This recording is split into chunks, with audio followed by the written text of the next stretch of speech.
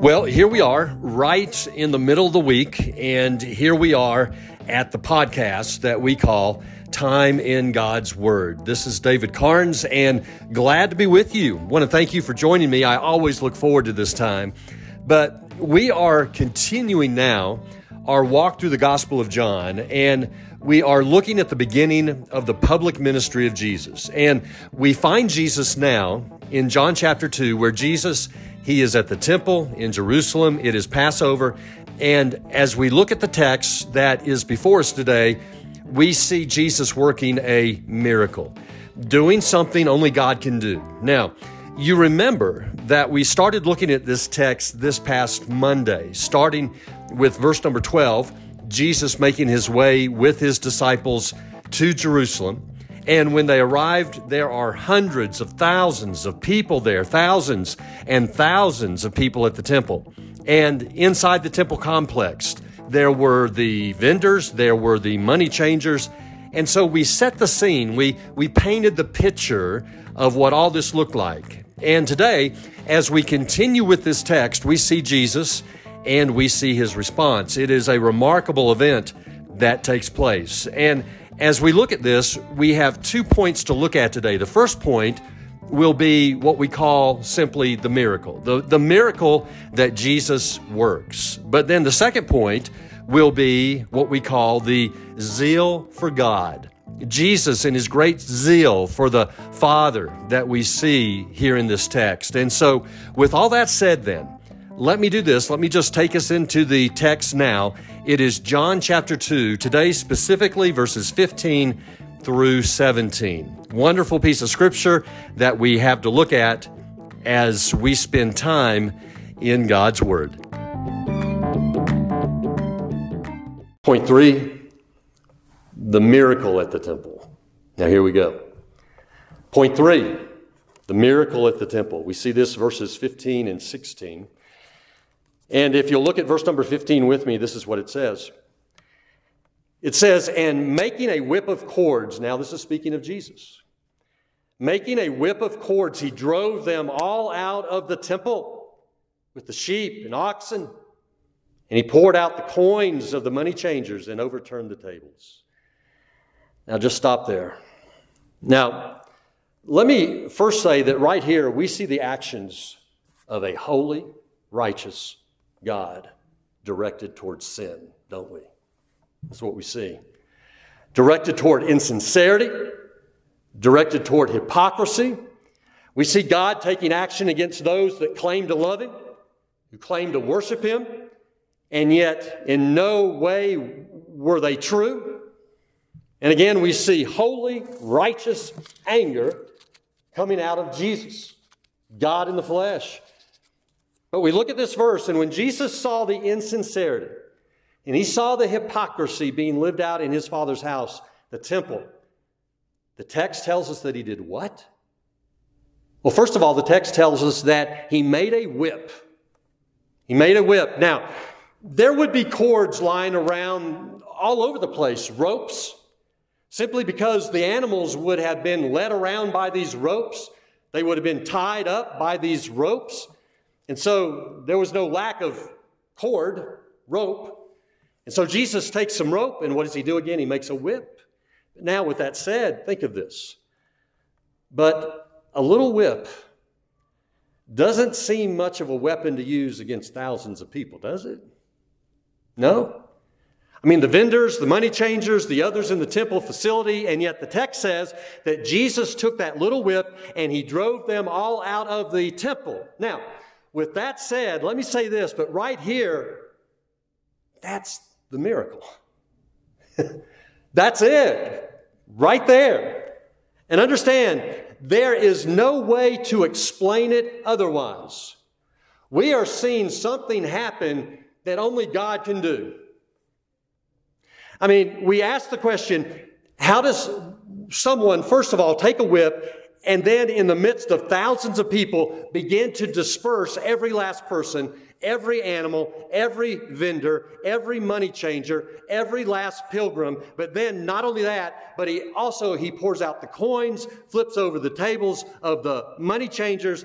And you've got to know the vendors, money changers, even the pilgrims who had come to sacrifice their animals, wouldn't they want to stop him? Absolutely they'd want to stop him. Don't you think there'd be one burly guy who'd run up to him and grab him and throw him down? Don't you think something would happen like that? And again, thousands were there, and here's the point. No one tries to stop him. And as the text says, he drove them all out. Jesus cleared the entire place. And again, we ask the question, how does that happen? Only one explanation. It happens through a miracle. And by the way, remember, there were temple police. Now we're going to bring them up. There were temple police. The Roman soldiers were stationed at Fort Antonia, there to make sure that order was kept, and yet there's nothing said that the temple police intervened. There's nothing said that the Roman soldiers intervened. And again, the picture is the people just left. The people just left in an orderly manner, by the way. That is the picture. And also note this, but there is no indication that Jesus hurt anybody. He didn't hurt the money changers. He didn't hurt the vendors. No one. But again, everyone is completely obedient out of the text. Just an amazing sight to see, isn't it? You got a miracle right here. This is what it is. But then we move to verse number 16. Look at it. Verse number 16, and he told those who sold the pigeons, take these things away. Do not make my Father's house a house of trade. Now, I want you to see this. But Jesus, notice that Jesus is in total control of himself.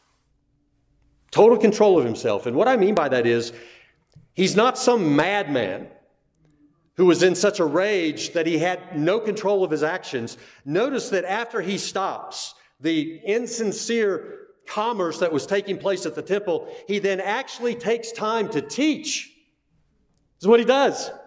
He takes time to explain what he expects from the people of God. He explains his actions right here. He says, there is no place, for example, there's no place for insincerity. There is no place for hypocrisy. There's no place for selfishness in my Father's house. And understand this, but what Jesus, when he said that, what he was literally saying was, there is no room for sin in the lives of God's people. I say that because when Jesus speaks of his Father's house, we've got to remember that Scripture says that true believers are the temple of God. That every believer houses God. That God dwells within every believer. 1 Corinthians chapter 3, verse 16 tells us that. And so Jesus is saying right here, there's no room for sin in the lives of a true believer. That the house of God, the temple of God, the life of the true believer is to be one in which sin is always confronted. That sin is to be called out. That sin is to be repented of. And that sin, it's to be turned away from. That's what Jesus is really getting at here. But then with that said, not only that, but you see that Jesus, he references the temple in this way. Do you see this? He references the temple as my Father's house. Now again, let me just bring this out. This is a reference to his deity. The Son of God referring to the temple in Jerusalem as what? His Father's house. And again, the Son always has the same essence, the same character as the Father. And so again, yet another reference of the deity of Jesus. And again, that's the theme of the gospel, right? And so John, the apostle, always pressing that. And we see it here in the miracle, and we see it here in the testimony that Jesus gives about himself. But right here, as Jesus speaks, he simply says, what? He's simply saying, honor my Father. Honor God, serve him sincerely, serve him with true love, honor him with your lives, respect him, fear him, come to know him. And when sin comes, turn from it, flee from it. And of course, this is all coming about when a person places faith in Messiah, right? That's when that comes about. But what do we have here? Friends, we have a miracle here. That's what we have. That's point 3. Here's point 4. Point number 4 in all this. Write it down this way. Zeal for God. It's point 4. Zeal for God, verse number 17. This is what the text says. His disciples remembered that it was written, zeal for your house will consume me. Now, just a personal note here. As I read through this text, I'm thinking of what happened at the temple that day. I can only think of how big the eyes of the disciples must have been. I mean, can you even try to imagine taking in what they saw? But they see Jesus doing what? He makes a whip. They're watching him do this. And with that whip, Jesus drives out thousands from the temple. It's all done in an orderly fashion. No one gets hurt. No one comes after Jesus. The Romans, the temple police are not called. And then after the temple is cleared, Jesus speaks to the people out of love, and the disciples see this. But now with that said, let me say this, and that is, most importantly, what they saw something in Jesus. They saw something in Jesus. What did they see? They saw zeal. They saw zeal for the Father. A zeal for God. They saw Jesus, as the text says, consumed with God in his house. Consumed with God and his house. That's what they saw. By the way, the word zeal, it means hot. That's what the word means. The word also means fervent. He had a passion and intensity for God. Jesus did. And that's what the disciples saw that day. Now, as we look at this, let me just draw this out for a moment. Watch this. But I want you to look back at verse 17. Note that when the disciples saw Jesus doing what he was doing, notice the text says they remembered something. Do you see that in verse 17? They remembered something. They remembered something from where? They remembered something from the Scriptures. And what they remember was something out of Psalm chapter 69, verse 9. This is where this comes from. It's a text that was written. Now listen to this. Here's the background. It was a text that was written by King David. A text in which David wrote, zeal for your house will consume me. And I want you to understand this, and let me just again bring this out. But when King David wrote that, he was seeing something in Israel he didn't like. What he saw was the people of Israel, they no longer were walking with God. They were not living for him. They were not worshiping him. And David would call the people to come back. And he was constantly calling them to live faithful lives for God. And he would call them out regarding their sin. And in return, the people turned against David. They didn't come back to God, but they turned against David. And David said that the people began to mistreat him and that the people began to hate him. And yet you look back again at what David said in Psalm 69, and let me just read the entire verse to you. But David wrote this in that verse. He wrote, for zeal for your house has consumed me. But he also went on to write, and the reproaches of those who reproach you have fallen on me. Now, I bring that out because this is important. Listen to this. Understand that David, he was so hot for God. He was so fervent for God that when the people of Israel dishonored God, it hurt David. This is what David was saying there. David was saying that God, my zeal is so great for you that when someone sins against you, when someone dishonors you, I hurt greatly over this, God. It hurts me. And by the way, and I want you to hear me on this, but when you are spiritually mature, you will hurt when God is dishonored. You want to know if you're growing up in the Lord? Here's how you can know.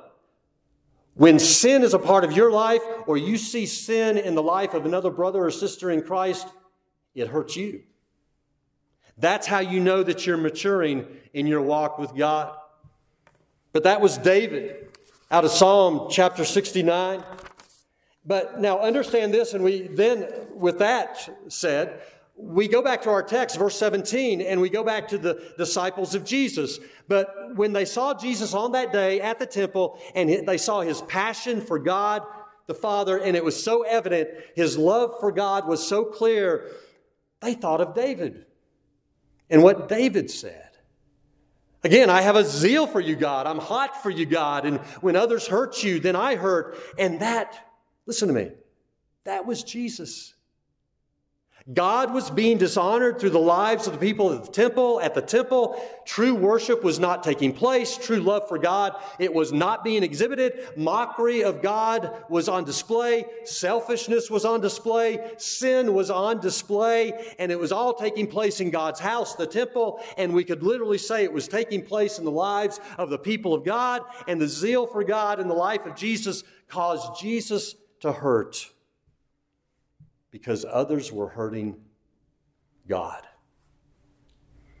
Jesus acted, and he called people to repentance.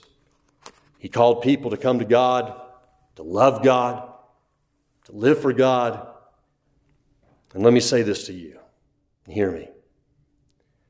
But if you're a believer, you're growing in your walk with your relationship with God, then this is you. You have a zeal. You have a passion. You are hot for God.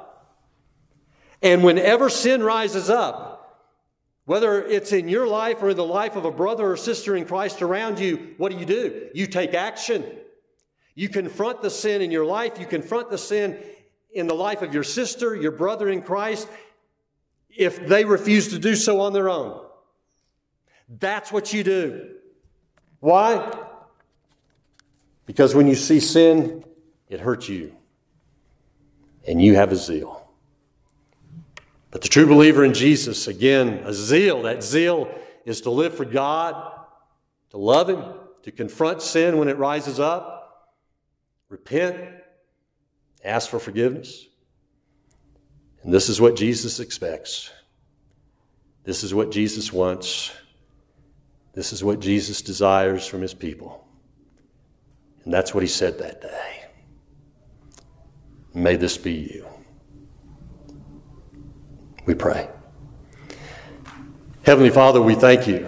We thank you for your words. We thank you for the love that you have for us, that you would speak to us. Father, as we are in this place today, for the true believers in this place today, I pray that each believer can say, I have a zeal for God. And when I see sin in my life, it hurts me. When I see sin in the lives of a brother or sister in Christ, and they do nothing about it, it hurts me. Simply because of my great love I have for you, God. That zeal. Oh, Father, may we want to live for you and love you. May we cherish you. May we be fervent for you. May we want to live in that deep, intimate love relationship with you. For it's in Christ's name. Amen. Jesus working another miracle. And I want you to remember something. But remember at the end of John's gospel, in the very last verse of this book, John writes this. He writes, "Now there are also many other things that Jesus did. Were every one of them to be written, I suppose that the world itself could not contain the books that would be written." I mean, just think of this, but on a constant, continuous basis during the time of the public ministry of Jesus, those 3 years, Jesus was exhibiting the power of God, one miracle after another, for the people to witness, constantly proving that He was and is God. And we get an example of that again right here of His power in this text. But then, not only His power, but His zeal is what we see. Jesus, just a wonderful, powerful love for the Father, a love that you and I should have. I mean, might you love God, love Him with all your heart and soul and mind and strength, and as a result of that love, just live for Him, serve Him, honor Him with your life, trust Him, obey Him, and just come to know Him more and more. But just a wonderful text. Glad I could just walk us through this. And so I look forward to seeing you again. Look forward to opening up God's book with you. And we will see you next time as we spend time in God's Word.